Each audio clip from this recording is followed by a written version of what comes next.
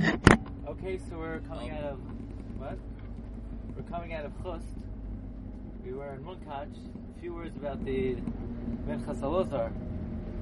Chaim Elazar Shapiro. We mentioned he was the son of Tzvi Hirsch Shapiro, the author of the Darkei Tshuva. He was the son of Shlomo Shapiro, who wrote the Shem Shlomo. He was the son of Elazar Shapiro, who's the Yoidei Bina, who in turn was the son of Rav Tzvi Elimelech Shapiro. Who is he? The Bnei Yissaschar. Now, when you think of Munkach, you think of fierce loyalty to Messiah. You think of learning B'dveikus. You think of the Messiah of this great dynasty. And we mentioned the Munkach Rav had a great yearning to go visit the Saba Kadisha.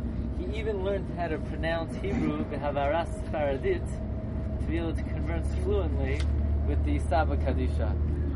Now, the Rebbe's parents, the parents were childless for over 6 years.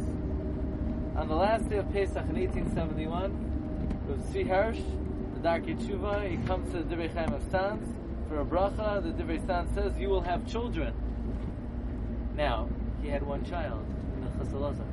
So Minchas Elazar took that to mean that if the Divrei Chaim said you're going to have children, it meant you're going to have children and grandchildren. And that is why, by the way, the Minchas Elazar himself did not have children for many, many, many years. In fact, he never had children with his first wife. And he divorced his first wife.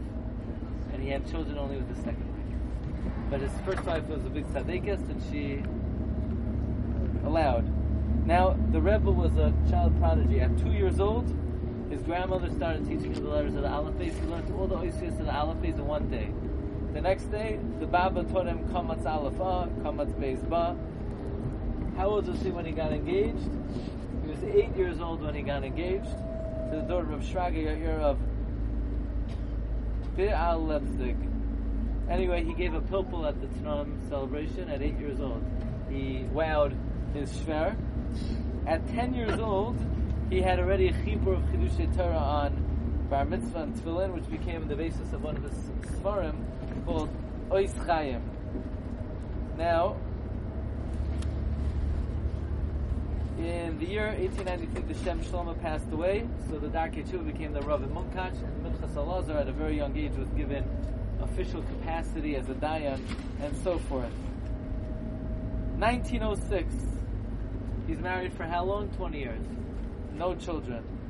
He divorced his righteous wife. A year later, he married the daughter of Rabbi Yaakov Moshe of Kamarna.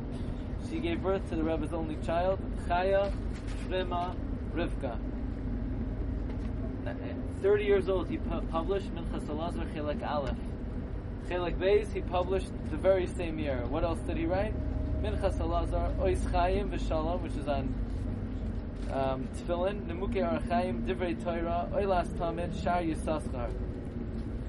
One of the things that he allowed to be written on his tombstone was he wrote many fine volumes. He allowed that to be written. He considered that, matter of fact. Now this is very interesting. World War I broke out, 1914. And there's a lot of noise outside of the city of Munkach. And the Rav, and people were very nervous. Should they run? Should they stay? Should they run? Should they stay? And the Rebbe always considered valuable, if he would wake up in the morning and say a pasuk, he considered it nevuah. So he woke up in the morning, a pasuk in Tehillim, Nun Gimel, they will be stricken with terror, but there is no terror. So the Rebbe said to everyone, nothing's going to happen. There's not going to be any problems here in Munkach. And nobody ran away. And he gained great renown because all the outskirts of Munkach were hit very hard, and Munkach wasn't touched. Again, a short while later, the armies were coming, and the Minchas Elazar said nothing's going to happen. So even the Ukrainian army came to the Minchas Elazar. You're telling us nothing's going to happen? He said nothing's going to happen. Taka, nothing happened. So that really is renowned, spread far and wide with these predictions. And now people coming to the Rebbe with Pidyon Nefesh. He didn't take money from people. Imagine the Rebbe. Not only that, for the poor people, he would collect money for the poor people. And he said about himself that he's a nitzutz of Elazar, the son of the Rashbi. Because the Rabbi Elazar, the son of Rashbi, was Mechale Koitzim in Hakerem. he got rid of the thorns in the vineyard. So the Minchas Elazar was Mechala Koitzim Min HaKaram. Zchusa Yogin Aleinu V'Al Kol Yisrael. Excellent.